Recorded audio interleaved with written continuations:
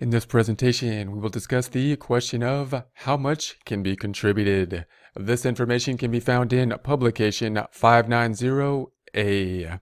There are limits and other rules that affect the amount that can be contributed to a traditional IRA. These limits and rules are explained below.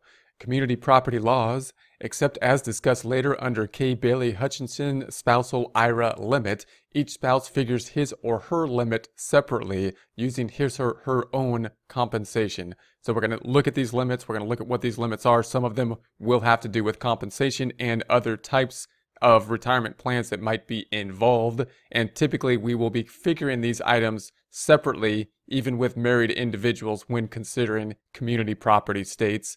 Back to the text, or community property. Typically when we consider community property, we're often considering different states which might have different rules with regard to the type of property within marriage. Back to the text. This is the rule even in states with community property laws.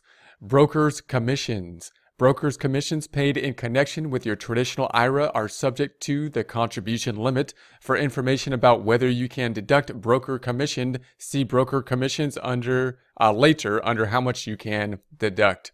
Then we have trustee fees.